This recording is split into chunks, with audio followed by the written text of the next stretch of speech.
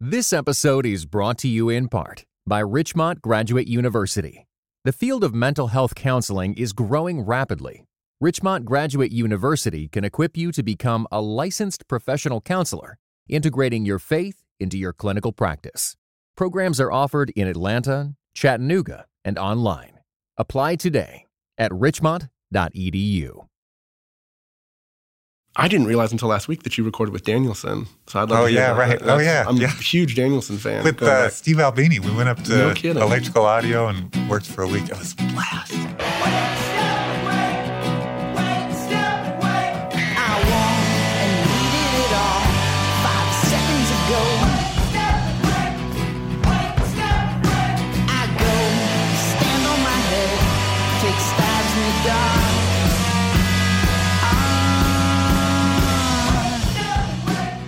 So what was it like working with Albini? The most fun. Well, I'd worked with him before because we had signed Chevelle to Squint, the label that I had. Right. And they were three brothers out of the Chicago area, and I really wanted them to work with someone in town, and I just assumed Albini was out of reach. And so I called up the studio, and the guy I got said, "Yeah, we can make that happen." It was really chaotic because the first day we showed up at the studio, and I'd kind of set everything up, but I don't know if maybe I talked to Albini once at that point. And of course, I was a huge fan from what he'd done with Nirvana and the Pixies. And so the band shows up, and it's like, "Where's Joe? Your little brother." He said, "Oh, we fired him last night."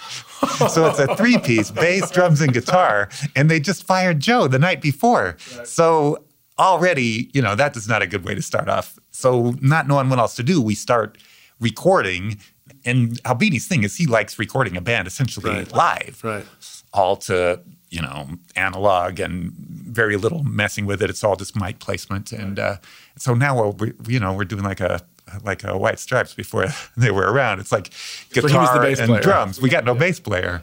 And so after about 3 days, and it's just not working, they rehired Joe, and so he comes back. Their brother. Now we're finally back to being a band. It's starting to sound good, but Albini is like, the first 3 days, he's like dead quiet, barely saying anything outside of move on to the next song, just absolute minimum. And for whatever reason, on like day 4, something broke through, and he decided we were all right, and then. We just got on great.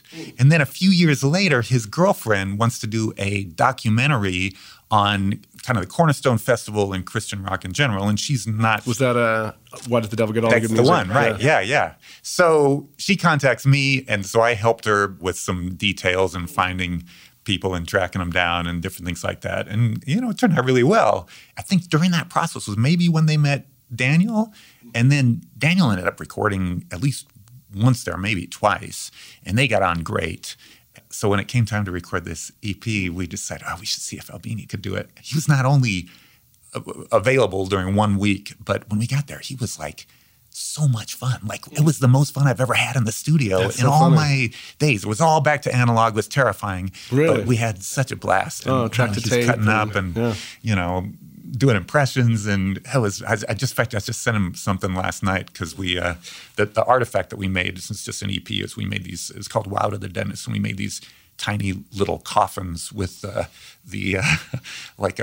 flash drive inside and photos of all of us lying in repose. And so I sent him one last night just to show him what we ended up with. That's awesome.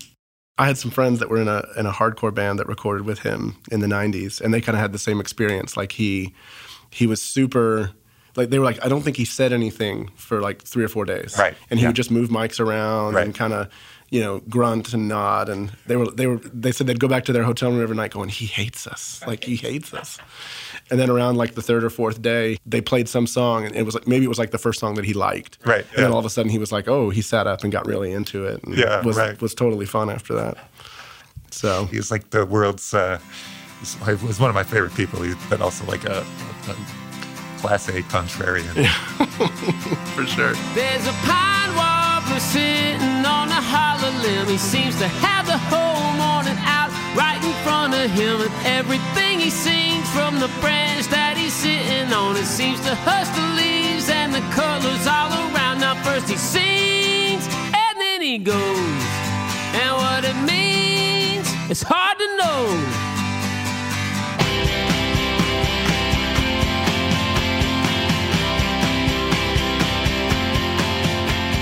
From Harbor Media, this is Mike Cosper, and you're listening to Cultivated.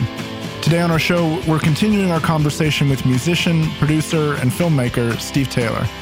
If you haven't listened to part 1 yet, go back and hear that episode, because this picks up right where we left off in his story, in the late 90s, when Steve made a series of music videos for his album Squint and got the itch to start making feature films.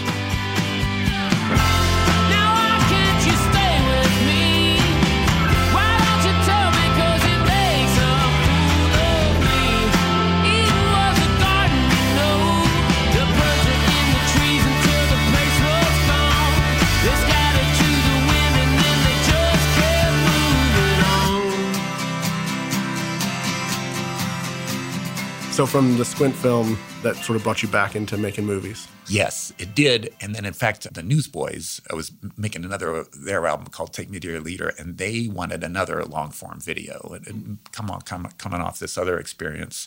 So I said, hey, why don't I'll do like an hour long. It'll be like a movie. I'll script it, but it'll give me the experience of finally working with sound and working with dialogue and all the stuff that you need to do. Because when you're doing music videos, we trick ourselves into thinking, we're making mini movies here, because we were getting more and more, sure, more spectacle and bigger budgets. And the fact is, all you're doing is you're adding, images to a pre-existing soundtrack. Sure. When you start messing with dialogue and writing stories and, character arcs and all that stuff, it's a whole different world. So I did this hour-long movie with Newsboys called Down Under the Big Top, where they supposedly inherit this really low-rent circus and have to save the day. And it was a total blast to do, and actually, turned out, it's weird. It's one of those things. I'll be out on tour and people are always coming up to me with like copies of this VHS and how they, wow, they watch it every year, Christmas with a family or something like that. And so that was the thing that made me want to take the next step and eventually get into. Looking at your IMDb, you've made some short films, but then you made was the Second Chance the next thing that you did? That was the first movie. That was the first movie. So what happened was with Squint, when I started the label, it was going to be a music and film, and the funding also came with $1 million to do a movie that I'd given them like a treatment on. It's like a postmodern fairy tale. It was going to have like stop motion animation in it by the guy that did the Cash Cow video, longtime friend Jonathan Richter. And so we went to work. I worked with my friend Ben, the cinematographer, and then another guy, Willie Williams, who is U2's like stage designer and fantastic artist, and been with him almost from the beginning. And so we worked on this for like 2 years. We finally did like a table reading where I got actors around a table and, pass out the scripts. They read it. I don't say anything during the whole time. I just listen to it. And at the end of that table reading for this movie called Saint Gimp, I realized that this movie was unfilmable. And if we did film it, it would be unwatchable. And so that's a tough thing to acknowledge after 2 years. It was tough. It was really tough. Yeah. And we had the money to make it too. So like I could have pressed forward, but it would not have been pretty. So we scrapped that. Let me ask you real quick. Yeah. So do you think it was like overwrought? Like you worked on it too long, you gave it or just it was just ill-fated outside from of the my beginning? grasp, right? Interesting. Ideally, I try with each new project to do something that's outside of my reach a little bit, right? And otherwise, it's just like, what's the point? And this one was just way past my skill level. Just didn't have it, right?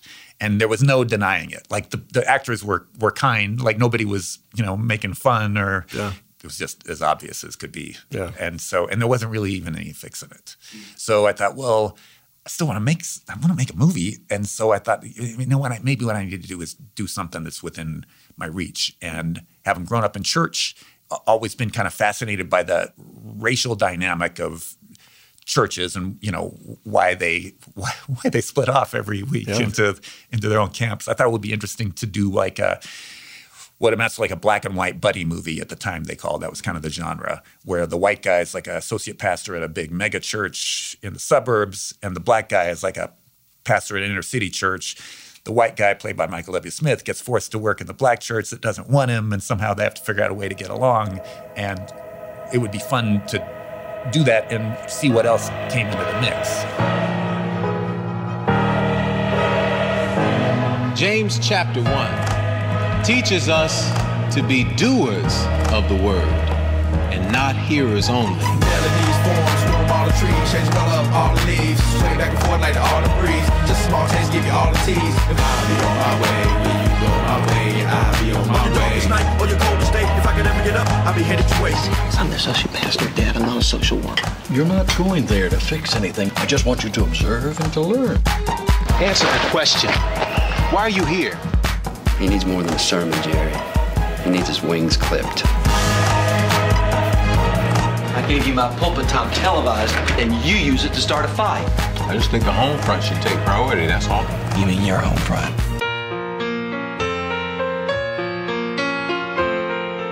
What's going on? He would have died for that kid. I couldn't do that. I think you could. Pastor Jake know about this? It'll be our secret.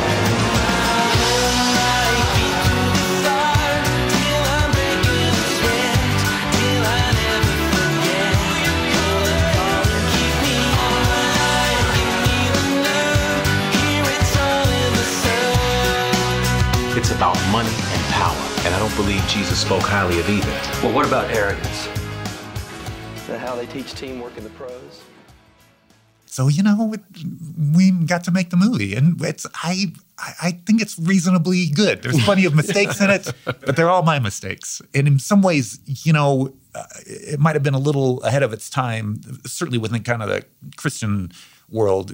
I didn't see any way you could do it without a certain amount of PG-13-ish language, right? Which I think a lot of people disagreed with that notion.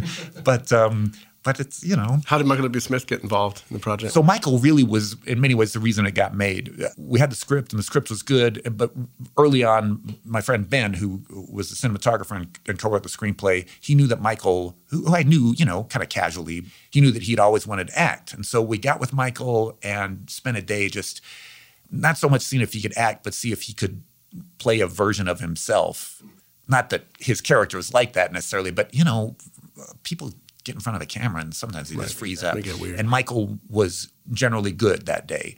And, he did a good job. And the stuff that he's not that great on was honestly my fault because I didn't give him activities, something to kind of take him out of himself, feel less self-conscious. But a lot of this stuff is good. And, yeah. it was really fun working with him. He's a good guy.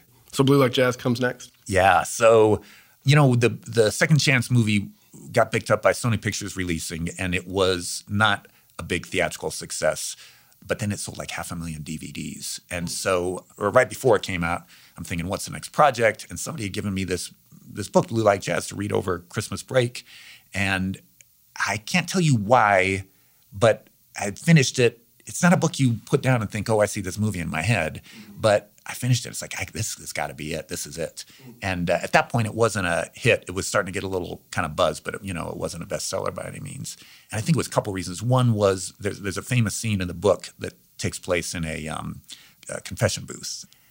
That was part of it. And then just the story of a guy who grows up in a conservative environment and then goes kind of to the opposite place. In this case, Don, went to Reed College and audited classes there. Was appealing just from my own college experience of, going to Biola for a year and then going to the University of Colorado Boulder. And I just thought, man, I know this story. I know how to tell this. So Don was in town the following month, visiting from Portland to do a reading. A friend of ours, a mutual friend, introduced us. Don was familiar with my music, and the Second Chance was opening that weekend. So I said, pitched him on turning his book into a movie. But I said, the big thing is the story of a 30-year-old Christian writer who moves to Portland and audits classes is not really a movie story. What if we made your character a college student who lived the experience, like a 19-year-old college student? And he was like, yeah, that sounds good. He said, well, let me see your movie this weekend. And he went back to Portland and saw it and really liked it. And he called up the next day and said, let's do this. And this is before his book was a hit. It was, yeah. Yeah. So we started working on the screenplay. He wanted to be involved with the screenplay, which, is usually not a good idea, especially when it's a memoir that you're adapting. Sure. And I think the old adage is you read the book once and then you throw it away and, right. you make your movie. But, understandably, he had opinions. At a certain point, I thought, okay, I could say no and just say, no, this is not going to be a good idea. But maybe he says, well, then maybe you're not the guy to make this into a movie. So I said, okay, why don't you at least go to this screenwriting seminar by this guy, Robert McKee, in LA, attend that. At least then you'll have a vocabulary for what we're doing. And he went and loved it, came back, and then we started working on the screenplay. And it was mostly a great experience, but it was still hard for him to think in terms of a movie versus a book. Yeah. So he would say things like, "Oh yeah," and then in this scene, we'll do that scene where Don and Penny are in a coffee shop and having that theological discussion. I'm like, no, not interested in two people sitting around talking. Yeah. Like stuff happens in movies, right? Right. He said, "Oh, okay." And then maybe the next day he would say, "Oh yeah," and then there's that scene where I'm in the pub with Tony and we're having that political discussion. Right. It's again not about people sitting around talking. Stuff has to happen, right? So he's like, "Well, that scene's boring. This scene's boring." He said, "So what you're really saying is my life is boring." Right. And I was like, "I'm not saying that." And he said, "No, you kind of are." He said, "Next time I should just live a more interesting life, and then we wouldn't have to change anything to make it into a good movie." Yeah. And amazingly, that's what he did. So while we're creating the screenplay, he actually started making better life choices and living a more interesting life and taking risks and doing all this stuff. And that ended up becoming, his next book, which is a really good book, A Million Miles in 1,000 Years. Weirdly enough, the screenplay was good. It was, a little edgy, but I just assumed there were plenty of fellow Christians who believed in the value of, engaging culture and that they'd be lined up. And in the meantime, the book becomes like a big success. Sells 1.5 million copies. It's on the New York Times bestseller list for like 45 weeks. So I think, well, this is going to be easy to fund. And I could not have been more wrong. There's a lot you don't know about me. I come out of this subculture. All right, here it comes. Yeah. I want Jesus to be my amigo for my birthday. I came here to escape it because I was ashamed of it. But it turns out that I'm ashamed of Jesus. Is this gonna get weird? Yeah, probably. At Reed College, forget everything you think you may know, because you do not know anything. Your private religious wacko beliefs are none of my business, but if you plan on ever making friends, get in the closet, Baptist boy. There's a guy dressed in a Pope outfit pushing a burning shopping cart. Everyone here seems so sure of themselves. You know nothing. I just wanted to fit in. You're okay with heights, right? Was it you? It was just a joke. You don't even know what you did because you don't know the people that you hurt. Think back to when you were nice.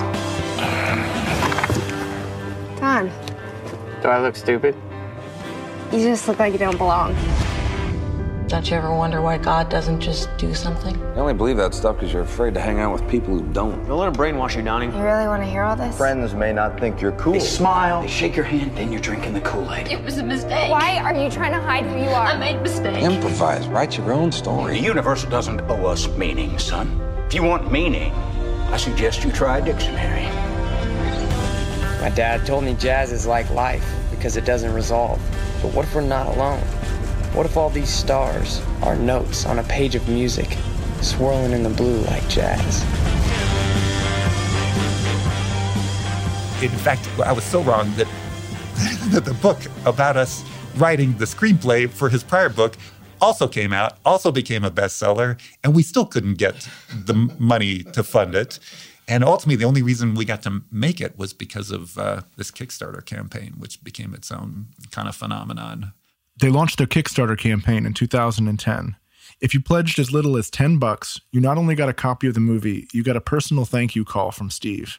For $100, you got a credit as an associate producer, and the prizes got more generous from there. Visits to the set, work as an extra. The campaign raised almost $350,000 from more than 4,000 people. I still think back on that, and it just seems like a miracle to me that this all came together in such a short amount of time. And so ultimately, it was a really satisfying experience. Happy with the film and feel like I'm happy with the film. It's the same thing. Like the mistakes are all mine, and I made fewer mistakes this time. And for the most part, I think it holds up pretty well. Yeah. So now more recently, though, you've gone back to music again. Yeah. So I was so frustrated not being able to get Blue Like Jazz made that I told my wife, man, I got to do something. I'm going crazy. And so I called up my old friend Peter from Newsboys and a couple other friends, and we just started meeting at John Painter, who is in a group, Fleming and John. We started meeting in his studio and just, kind of thrashing around songs. And it got to where we recorded quite a bit. And we were thinking, well, let's go ahead and, do an album. And then the Kickstarter campaign happened, and it's like, oh, I guess I'm doing a movie. And that whole process took so long that by the time it was all done, it was like, oh, man, we got this album that's 2/3 done. We should go ahead and finish that. So that went back to doing music for a while. I think I called it a sabbatical. And because how many years was it between Squint and that record? It'd been like 20 years. 20 years between Squint and this last album. That's amazing. Yeah. Are we not on a holiday? Are we entitled to thrills? Didn't we pick to be entertained?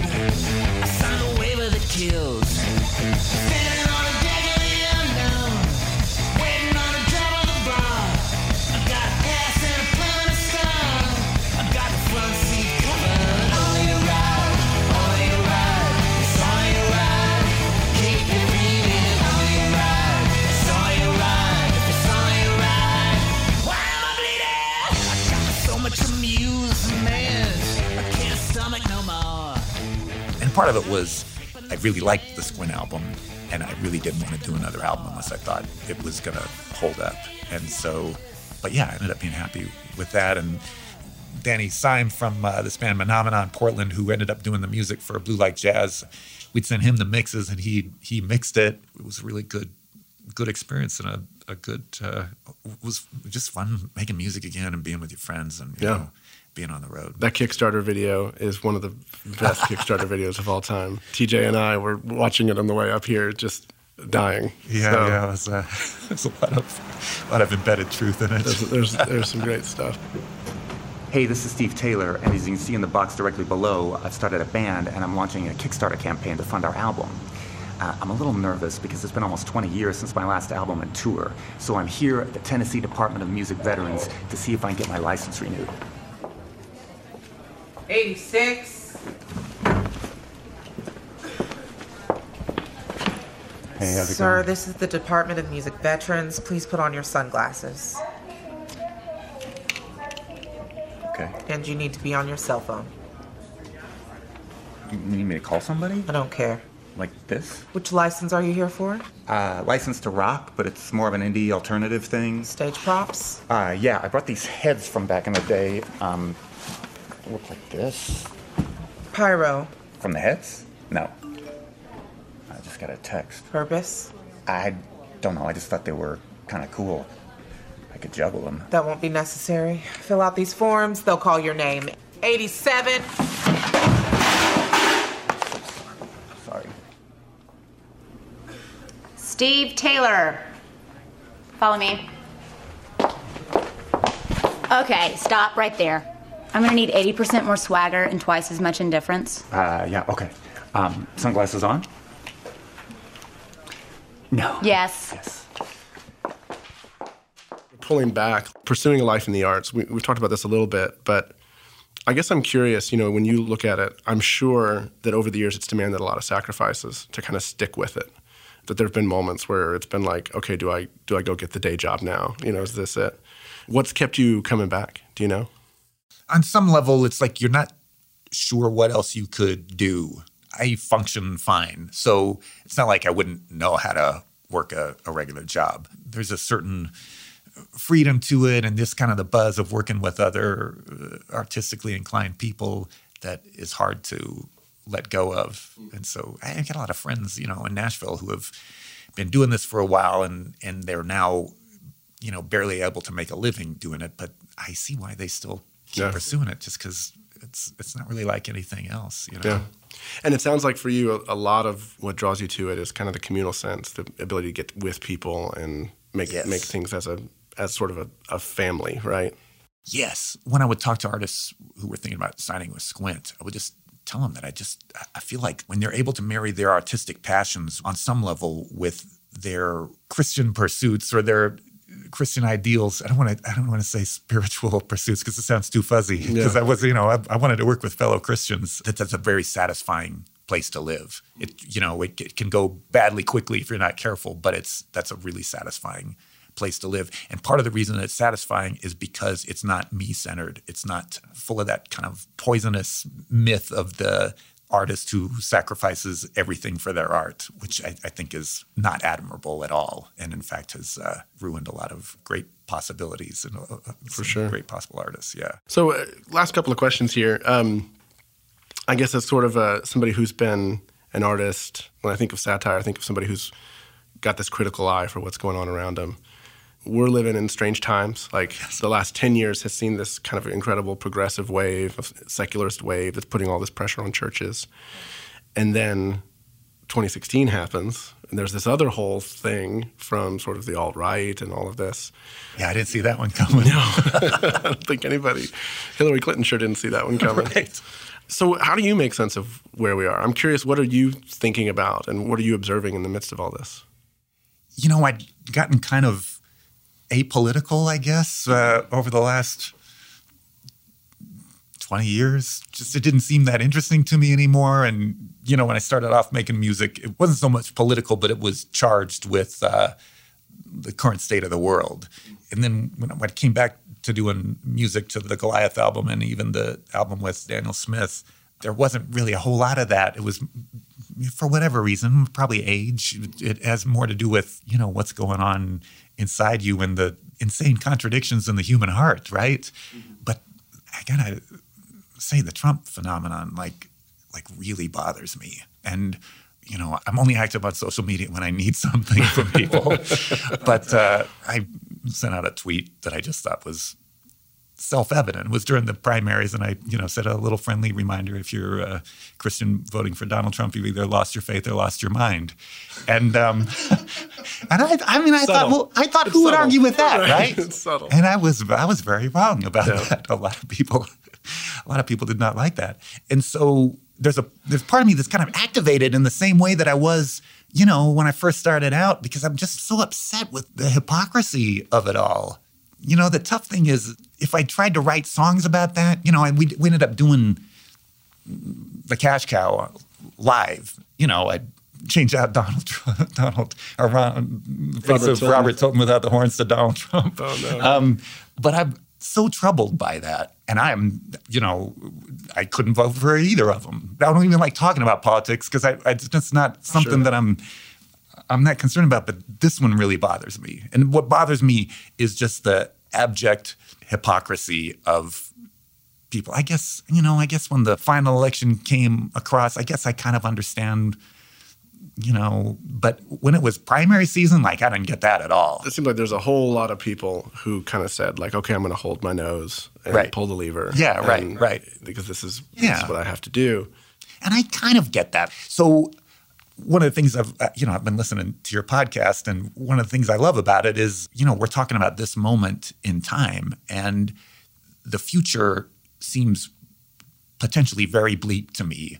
And, you could argue it's going to be bleak either way. But I think one of the reasons it seems so bleak is because there is such a sense from so many fellow Christians that the end somehow justifies the means. And that, when we compromise to the place where a guy like that becomes our guy, that's a tough one. Yeah.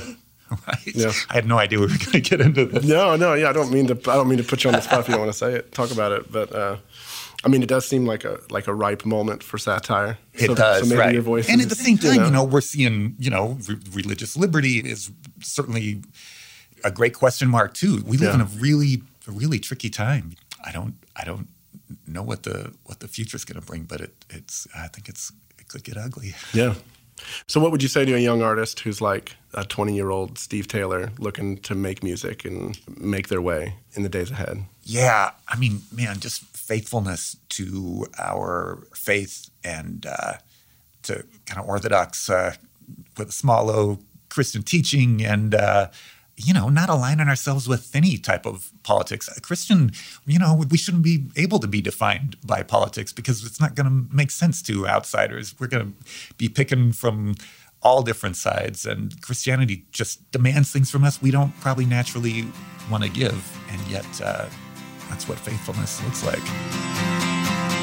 There's a pine wall poplar sitting on a hollow limb. He seems to have the whole morning out right in front of him, and everything he sings from the branch that he's sitting on, it seems to hush the leaves and the colors all around. Now first he sings and then he goes, and what it means, it's hard to know. Steve mentioned a song called The Cash Cow a minute ago. The music video is on YouTube, and I encourage you to go check it out. We'll link it in our show notes. It definitely adds some color to what we just talked about. One bit of shameless self-promotion here. It's actually release day for my new book.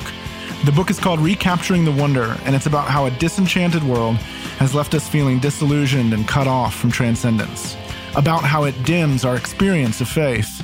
And it describes how ancient and modern spiritual disciplines can help reorient us to another way of seeing and experiencing the world.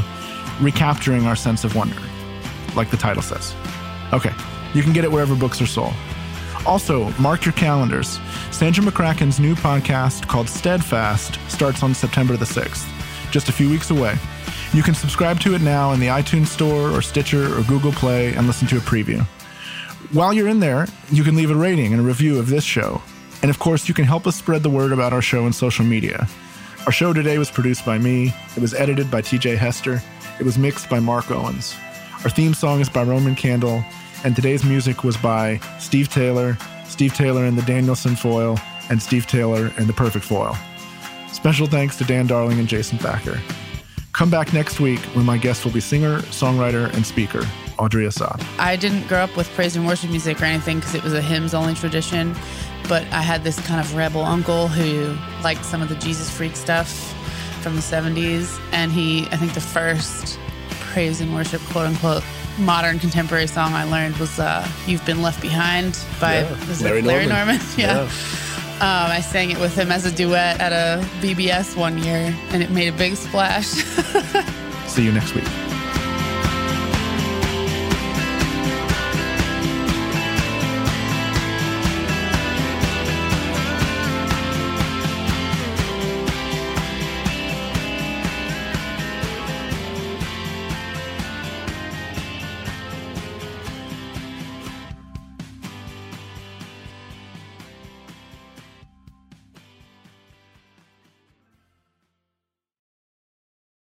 Every day, CT testifies to the reality that Jesus is alive, transforming his world and bringing his kingdom to bear. Jesus transforms, CT equips. Make a gift to our nonprofit ministry with a gift of $20 to provide 150 more people with redemptive storytelling, global perspective, and thoughtful podcasts. Give now at morect.com/equip.